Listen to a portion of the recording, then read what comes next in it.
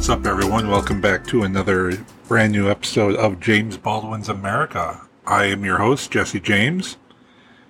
Truth and full disclosure here. It is approximately 1:15 Monday morning, August 24th, as I record this. And the reason why I'm recording so late is because Sunday night, two stories broke that I couldn't ignore. And I just had to talk about them. So I scrapped my original introduction for this week's show, and I'm now recording this one.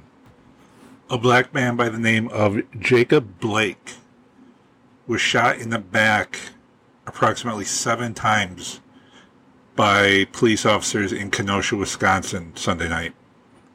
Kenosha is a city south of Milwaukee, and the police were called for a domestic dispute, and when they arrived, Mr. Blake had actually broken the dispute up, and he proceeded to walk around the front of his car, and as he was trying to get in the driver's seat of his car, he was shot in the back 7 times by Kenosha police officers, all the while 3 of his children were sitting in the back seat.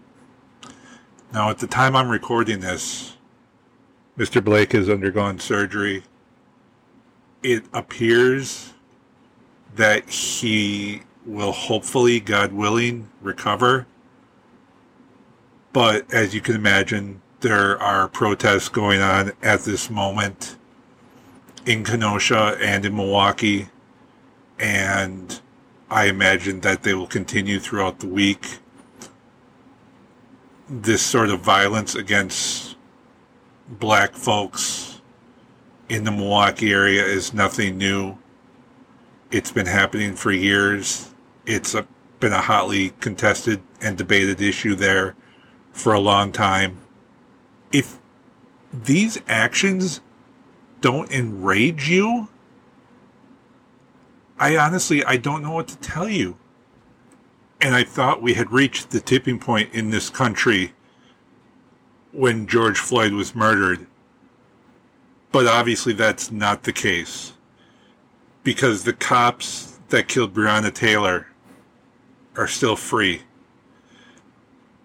The cops that shot Jacob Blake, obviously this is way early in the process, but nothing has been done to these officers. But when will white folks in this country finally, once and for all, wake up and realize that enough is enough? Be done with this violence, this unnecessary, unprovoked violence towards black men, women, and children in this country. And that leads me into the other story that made big news tonight, and that was by journalist Jemele Hill, in which she compared this country to Nazi Germany. And I saw on Twitter that just set off an absolute ridiculous line of tweets from right-wingers. But here's the thing. She's not wrong. She wasn't wrong 4 years ago when she stood up and defended Colin Kaepernick. She wasn't wrong 4 years ago when she was one of the first people in the public light to stand up and call Donald Trump a racist. And she's not wrong about comparing the way this country is right now to Nazi Germany. And if that offends you, I'm sorry, but as much as I love this podcast, I don't need you listening to me. Because obviously we are on 2 completely different wavelengths here. I'm angry. I am just so sick and tired of the violence towards black folks in this country. And every time it happens, I think about my black friends and my black godson. And wondering, am I going to have to deal with losing one of them at some point? And it's not so far-fetched to think that I will. And that drives me absolutely insane. Just because you may not have black friends doesn't mean that what's happening shouldn't drive you nuts, because it should. Because until every single person in this country, regardless of age, sex, race, sexual orientation, or any other qualifier you want to put up, till every one of us is free and equal, none of us are free and equal. Okay, deep breath. That rant's over with. Moving on. Really excited and happy that I had time to sit down and talk with my friend and mentor, Ed Pavlik from the University of Georgia. Spent well over an hour with him, and not only will I be talking with him this week, but we'll have the second half of the interview next week. But in this first part today, we talk about his favorite Baldwin work. We explore Baldwin's perhaps greatest work, Just Above My Head. We discuss Ed's own personal identity and how Baldwin helped him figure out his own identity. And then we look at the relationship between James Baldwin, Jimmy Baldwin, and his family, and how the relationships interact with one another, and how they protected one another in life, but also in death. Right after this, we'll get to the interview with Dr. Ed Pavlik.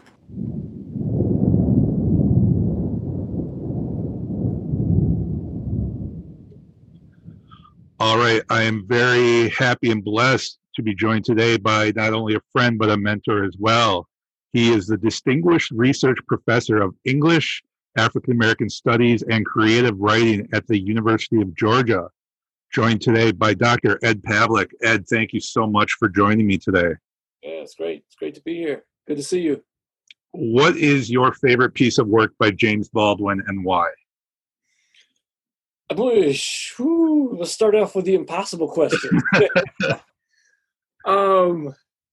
Gosh, man, that's obviously, I can't answer that question, but I can answer it this way.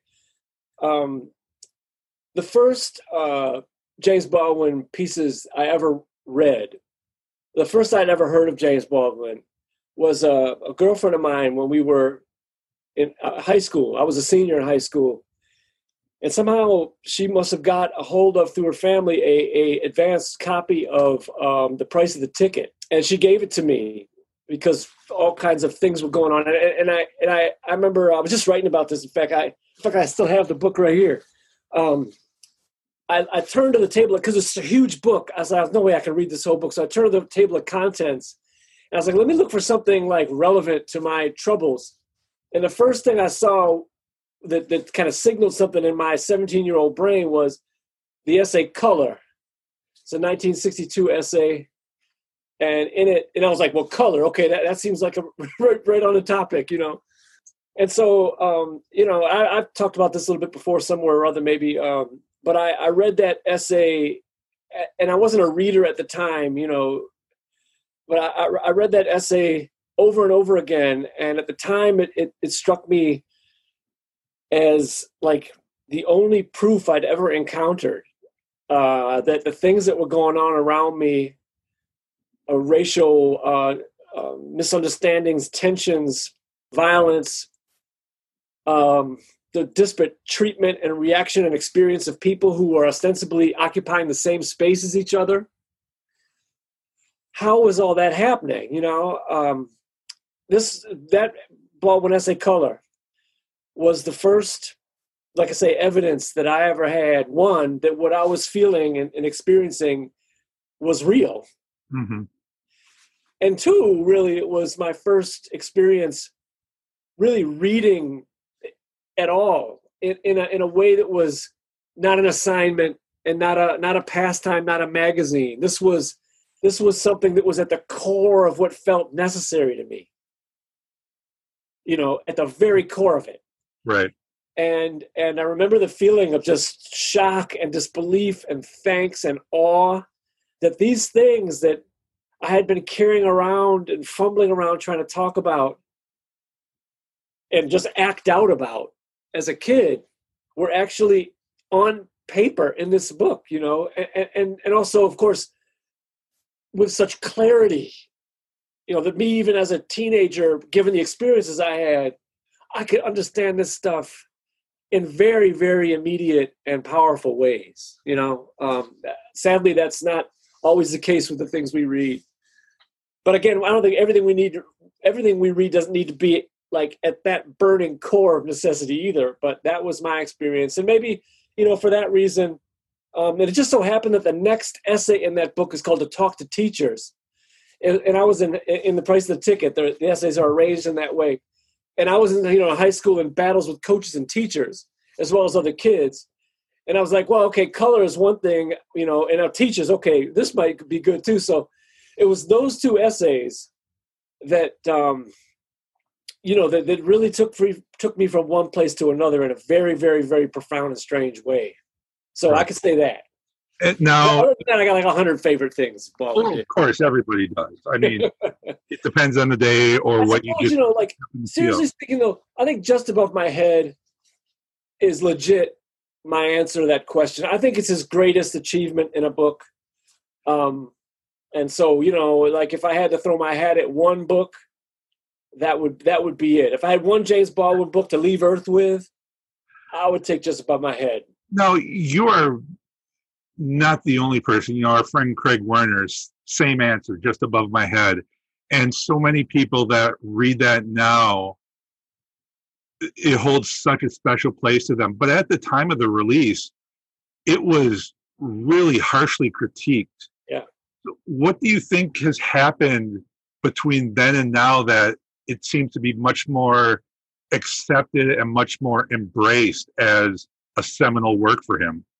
Oh, well, I just think we grew up, I think, I think the things that he was, the hang-ups people had at the time that Baldwin wasn't really servicing in his work in favor of a deepening exploration of the compulsions and obsessions he'd had all along. I think people at the time just weren't able to get over themselves enough to see and follow what he was doing. And they had been so misled and in ways abused by the intersection of the marketplace and the culture, literary culture, etc., that I just don't think there were a lot of people in position to get what he was doing there. Baldwin was out of step with many, many things in the mainstream at the time.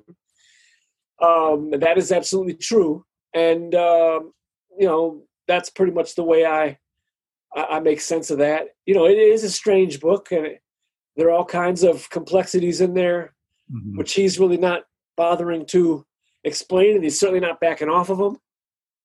And so, I mean, in general, man, I think that's true of a lot of Baldwin's work. Maybe in extreme ways, Just Above My Head, but Devil Finds Work the same. No Name in the Street the same. Fire Next Time is different because Fire Next Time, he was actively translating himself into the mainstream marketplace, moral marketplace, as well as commercial marketplace, literary marketplace, political market. Baldwin was consciously translating himself at great pain and labor into that space. By the time the later works start to happen, he's not only not doing that, but he's kind of actively trying to torpedo that marketplace. And so, it can't come as too much of a surprise that people in the ship of that marketplace aren't going to regard the torpedoes coming at it with great welcome and right. excitement. Yeah. They will greet them with alarm and suspicion and try to disarm them in any way they can before they hit the ship. And if you think of the readership and reviewership of books like I just named, later Baldwin, in that metaphor as people in the ship of the marketplace and Baldwin kind of launching torpedoes, if you kind of entertain that metaphor and reread some of that stuff that was said, that behavior the behavior you find and the things people were saying make perfect sense, because that's exactly what you would do if you were in a ship that was, this dude was trying to sink. Right. But, of course, at the same time, there's a raging contagion on that ship, which is going to kill you and spread off that ship into the world and do great damage. So, of course, in a deeper analysis, that behavior doesn't make sense. But based on the restricted, rational position those people felt themselves in erroneously at the time, which Baldwin knew much better than. So even there is a kind of presentation of race in America, if you want, as a riddle, as a conundrum, as an equation that doesn't add up, as a situation which is radically unstable. And because mostly what you get in terms of racial discourse and commentary and so forth in our marketplace culture frames all these issues as if they are in fact secure and stable structures that an expert on TV can speak to with authority and certainty, Mm-hmm. because if you're going to speak with authority and certainty, you're going to have stable subject matter to talk about. Okay. So Baldwin is very rare in the way that he was a part of the mainstream marketplace, but he wasn't ever really speaking in those same kind of, with stable certainties in mind when it came to all this business. So clearly, me growing up, my father's a Croatian immigrant to the United States through Canada. My mother's a white American liberal, born in Wisconsin and raised kind of in a nomadic way around the Midwest, including in Chicago, where my parents met. And so, legally speaking, that makes me white. But because of the immediate relationships around me as a kid, as well, maybe as something hardwired in me as well, as a child from the beginning, I was just never able to see it that way and feel it that way. As early as I can remember in my life, back to my early childhood, I can remember cues to behave in certain ways that I didn't know then, but I can look back on now as being kind of racially choreographed. And I can remember thinking, that ain't me.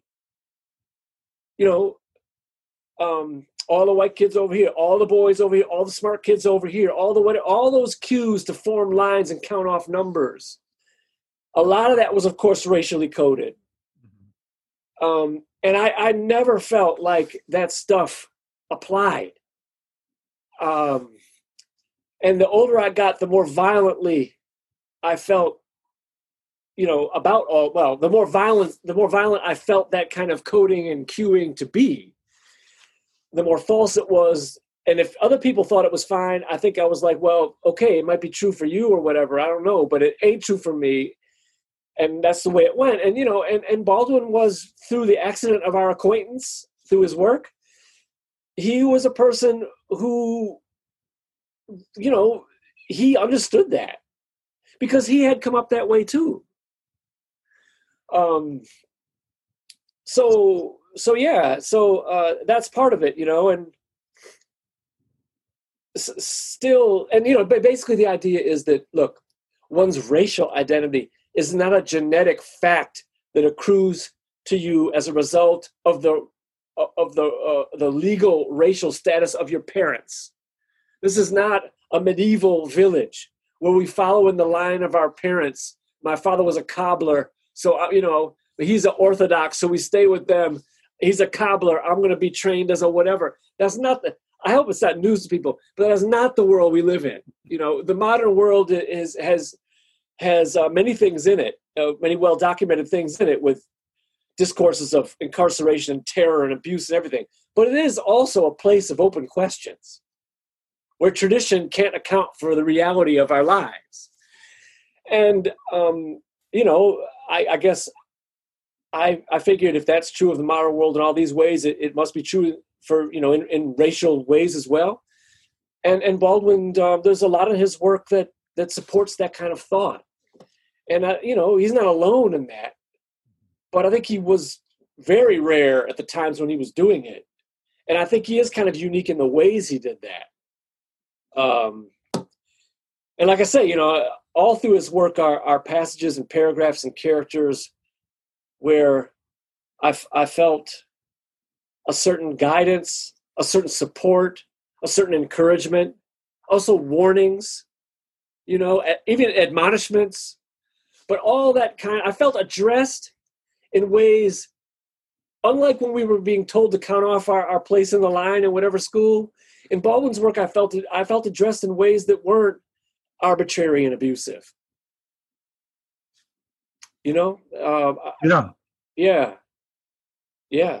And I have to say, like, if you take the core complexities of what Baldwin figured were the wiring of a human life, you take those things seriously, you're going to battle out there, because the world doesn't think it's working in those ways.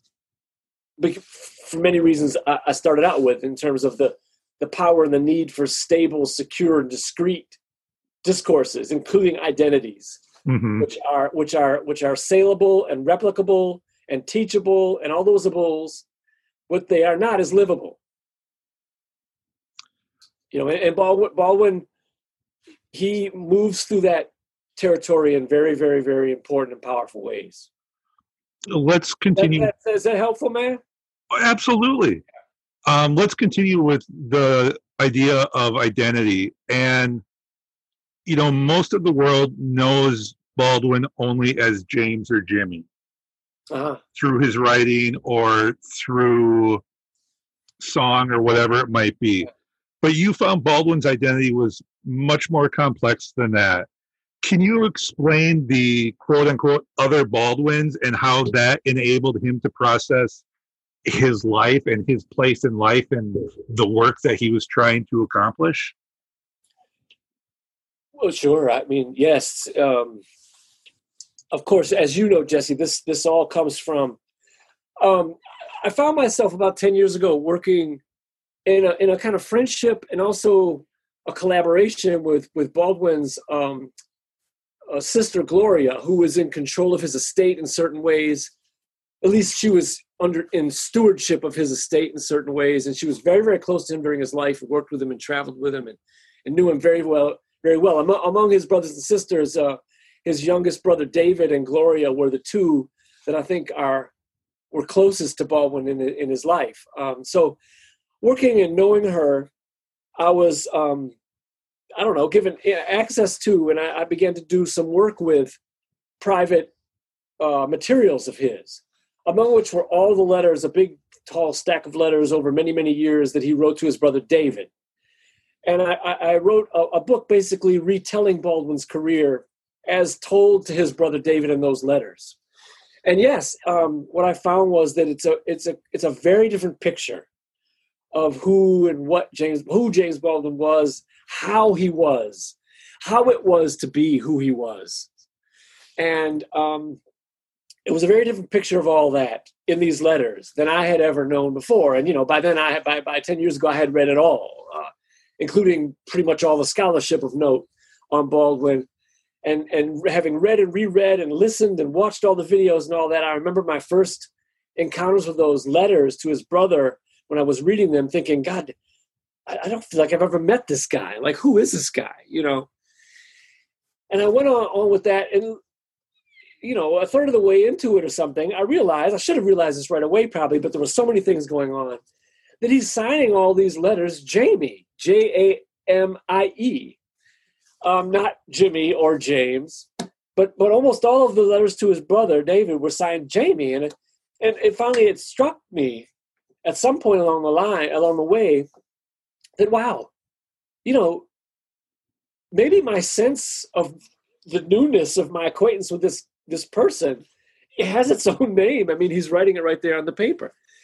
And so I thought to myself, what's that about? He was writing his brother, and this is a private thing. These aren't versions of himself that he's sharing with the world, either in his work or in public on speeches and so forth. And in a way, they're not even versions of himself that he's sharing with friends, out at night at dinners or even lovers or whatever. This is a particular kind of private self that he's speaking as or from or whatever, And I thought, yeah, that makes great sense. This is Jamie is the the part of James Baldwin's life that was lived in contact with his family, say. And I had to think about like how important and why that version of himself was so important to him. Because clearly it was. Clearly he said publicly many times how much he loved his family and how he hoped they would be proud of him and how he didn't want to disappoint them and all that. But those were public proclamations, To read the actual address, to read the actual language of his, at least, relationship in writing with his brother, because that would have been very different if you were hanging out with them, at night together or whatever.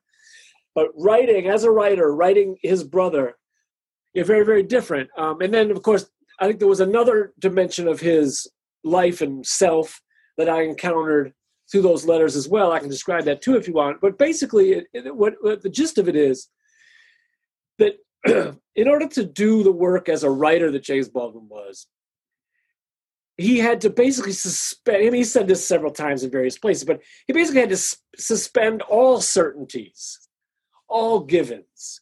All relationships were up in the air. All definitions had to come up in the air again, and you figure them all out as they come back down. But that's one thing to say. It's a whole other thing to try to live your life where there really are no certainties. Certain philosophers and anarchists and so forth may have tried it. They don't really resemble James Baldwin that much at all. But he did keep a kind of radical openness afloat throughout his life and work. But one of the things he didn't kind of add to that world of shifts and open questions was, his relationship to his family, which he really regarded as kind of bedrock stability. And I think it gave him, whether it was true or not is debatable, and it's interesting to think about that and to kind of explore that. But for him, his sense of his duty to his family, his connection to his family was absolutely immutable and was not really a part of the kind of radical bending and twisting and opening that most of his work and the rest of his life was really about. The work he did in writing was open, and the work he did as a speaker, political-wise, as an activist, really, was more kind of pointed and accusatory. He was more like a prosecutor in action, in history, and an open kind of philosopher of experience and music and everything in literary work. But in his family, a very, very different, uncle, son, brother, person. So, and you can see, I think anybody can understand, if you're operating with such great intensity as a prosecutor in history and as an explorer in, the work you do as a writer, you're just going to need a place to go home, man. Right. And even if you can't go home, you need to imagine a place where people are at home. And Baldwin's version of that imagined place and the place that he experienced had a great deal to do with his family. Yeah, all of them. Yes. So, and again, that's something that echoes out in the work. Then Sonny's Blues and all kinds of brother-sister and brother-brother and mother-son relationships in Baldwin's work. Of course, family it won't be a surprise to people that family is very important to the man. Beale Street Could Talk. The real questions in his work, in some way, across a certain river or moat from the imagined reality of his family, until really just above my head. And I think one of the reasons for that work's greatness is that he, in that work, pulled up the partitions, and he invited his family, both kind of physically, really, but also in his imagination, into the threshing floor, the place where the real motion and questions take place in the work that he did. He never really made them political fodder as much in his accusatory work in public, but just above my head brings his family into the creative space in an unprecedented way for him. And the results are stunning and powerful and also very scary and disturbing if you look at it closely. Do you think that was something that he then consciously did to keep his family separate in order to have that I guess, freedom to speak his truth and to bear witness. Because if he didn't put up that barrier between his family, I mean, we both know, and he had talked about, like, the 60s was just an awful time for him. He lost so many friends, whether it was murder or cancer or whatever. Yeah. So to put up, that personal barrier of my family's over here, that's off limits, that's untouchable. And Yeah. because I keep them separate, I'm able to attack with such vigor and venom what I'm seeing, what America truly is. Yes. Yes. Politically speaking, attack with venom and vigor like that. And then also in my work, I'm able to go at these things in a wholly different way, unobstructed by danger, questions, whatever. I can go for it because when it comes to my family, I know exactly who I am. I know exactly who they are. They know who I am. I know who they are, and I can go back to that. Right. Again, to the degree that's true and whatever, I'm not so that's fascinating.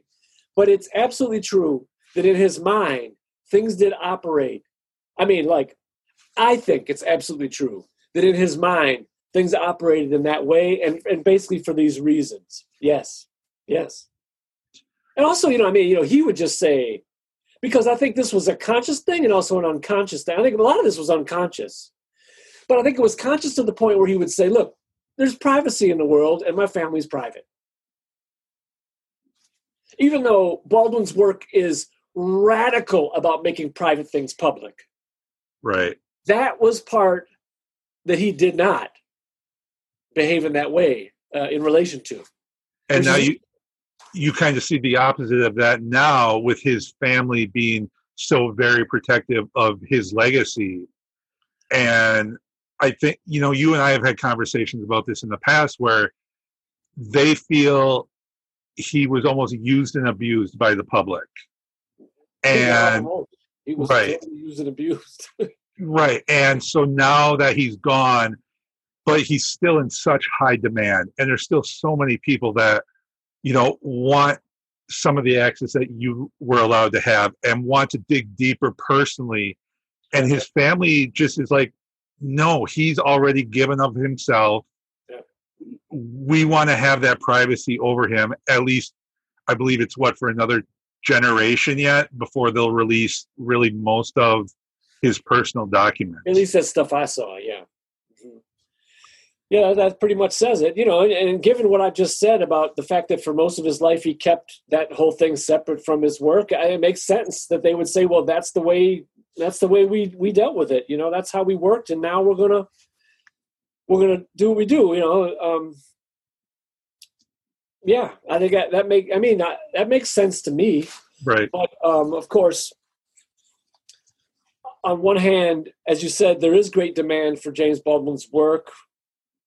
There's even more than demand. There's an incredible need out there for people to encounter him in the deepest ways possible. That's what I think. I think James Baldwin is a prophetic artist. And by prophetic, I mean an artist in which people see themselves. And an artist in which people can see parts of themselves visible, reachable, tangible in no other place. And so for that reason, I think there's a great need for contact with that prophetic, mission that he had.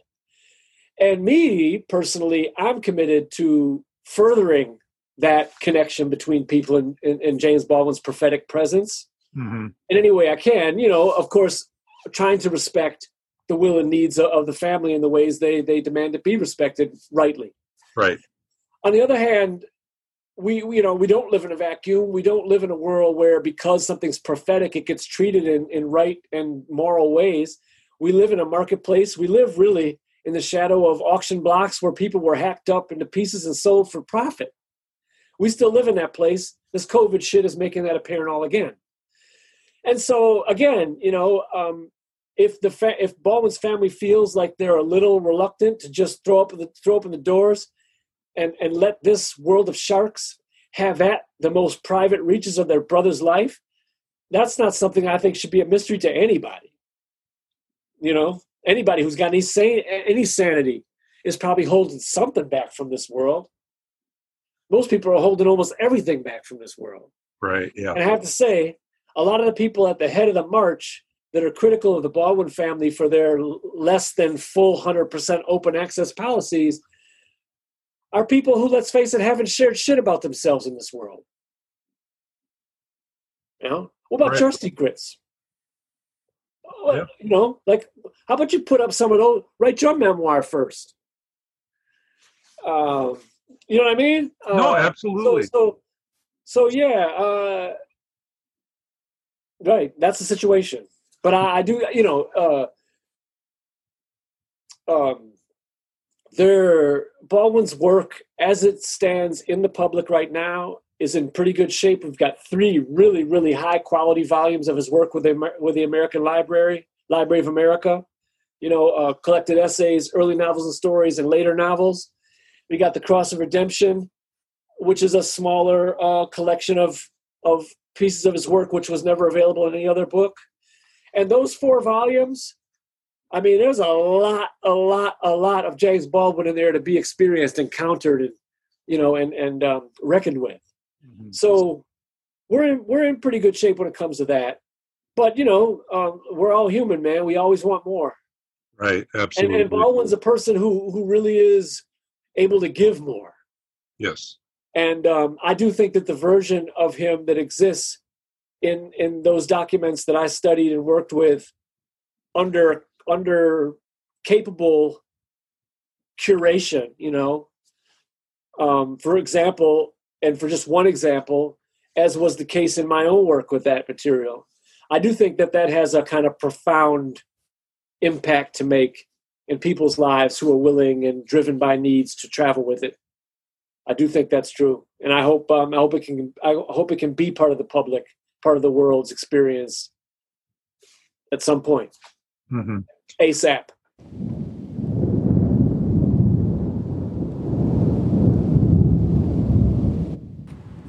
As I said earlier, we'll have the second half of the interview with Dr. Ed Pavlik next week. Want to get to the songs of the week and the quote of the week. First song of the week is a new one by Mariah Carey featuring Lauryn Hill. It's called Save the Day, and it is from the upcoming album entitled Rarities, to be released on October 2nd by Mariah Carey. The second song of the week is Say It Loud, I'm Black and I'm Proud by James Brown, originally released on his 1968 Christmas album, A Soulful Christmas, and was released again the following year on the album titled after the song. The Baldwin quote of the week comes from Nobody Knows My Name, More Notes of a Native Son, published in 1961. And it's this. Any real change implies the breakup of the world as one has always known it, the loss of all that gave one an identity, the end of safety. And a reminder, you can follow and give the show a like on Facebook at facebook.com/James Baldwin's America, or on Twitter at James_Baldwins. You can email the show with thoughts or questions at baldwins.america@gmail.com. And please rate, review, and subscribe to the show on iTunes, Spotify, or wherever you're listening from. And please leave a 5-star rating. Those are so important to the show. I want to thank again Dr. Ed Pavlik for joining me this week. He'll be with me again next week. And until I talk to you guys next week, I hope you all stay safe. Love each other. Love yourself. Peace.